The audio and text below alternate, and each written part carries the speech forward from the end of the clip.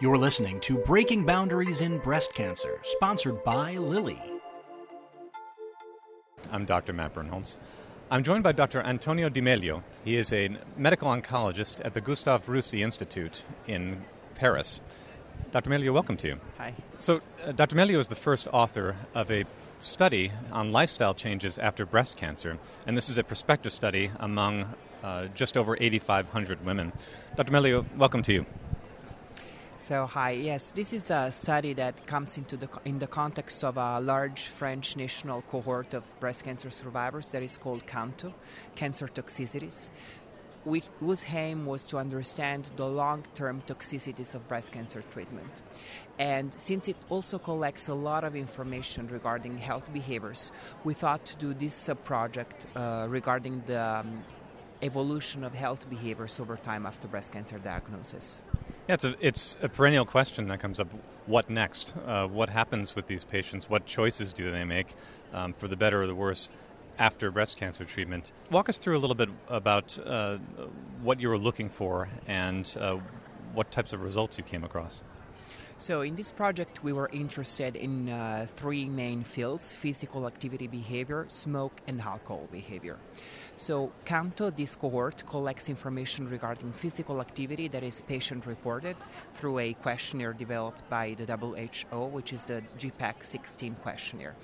It's a questionnaire that asks questions regarding work-related physical activity, fitness-related and leisure time physical activity, and physical activity as a means of transportation, so moving to and from places. And we tried to understand whether patients respect or not the recommendations of WHO regarding physical activity at the time of breast cancer diagnosis and at 1 and 2 years after diagnosis. And what we found was that there is 60% of the population in this study that seemed to be sufficiently active, so to meet these recommendations. But on the contrary, we do have 40% of them that are not sufficiently active at each time point. And this includes almost 25% of the population that declared to have zero physical activity on a regular week, so they're completely inactive over time. We can observe over time some changes in physical activity behavior. Particularly, we have 17 and 18% of the population at year 1 and 2 that increase their physical activity. But we also have 13% at both time points that seem to decrease their physical activity. And almost 1/4 of them that remain completely inactive or insufficiently active over time. And we tried to describe the characteristics that are associated with this decreased physical activity over time. And we found that being an active smoker at the time of diagnosis or being less educated was associated with higher odds of decreasing their physical activity for these patients. So this is definitely a population of patients that we should target for interventions that are aiming at increasing physical activity exposure. And we did the same type of exercise with the two other health behaviors that are smoke and alcohol behavior. And for the smoke, we found that 18% of patients are active smokers at baseline, and most of them don't change behavior at year 1 and year 2 after diagnosis, even though we do have a 30 to 40% of patients that seem to reduce smoke after breast cancer diagnosis. Conversely, we focused on the patients that seem to increase smoke to define who those patients are.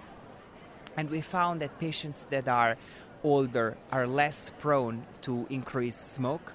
And also people that are partnered seem to be less prone to increase smoke behavior. Regarding alcohol, we found that 14% of the population are consumers of at least one alcoholic drink per day. And this is largely unchanged after 1 and 2 years.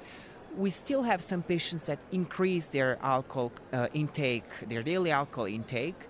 And here we found that older age and being in a relationship, so either married or partnered or living in a couple, were associated with increased odds of increased alcohol consumption per day.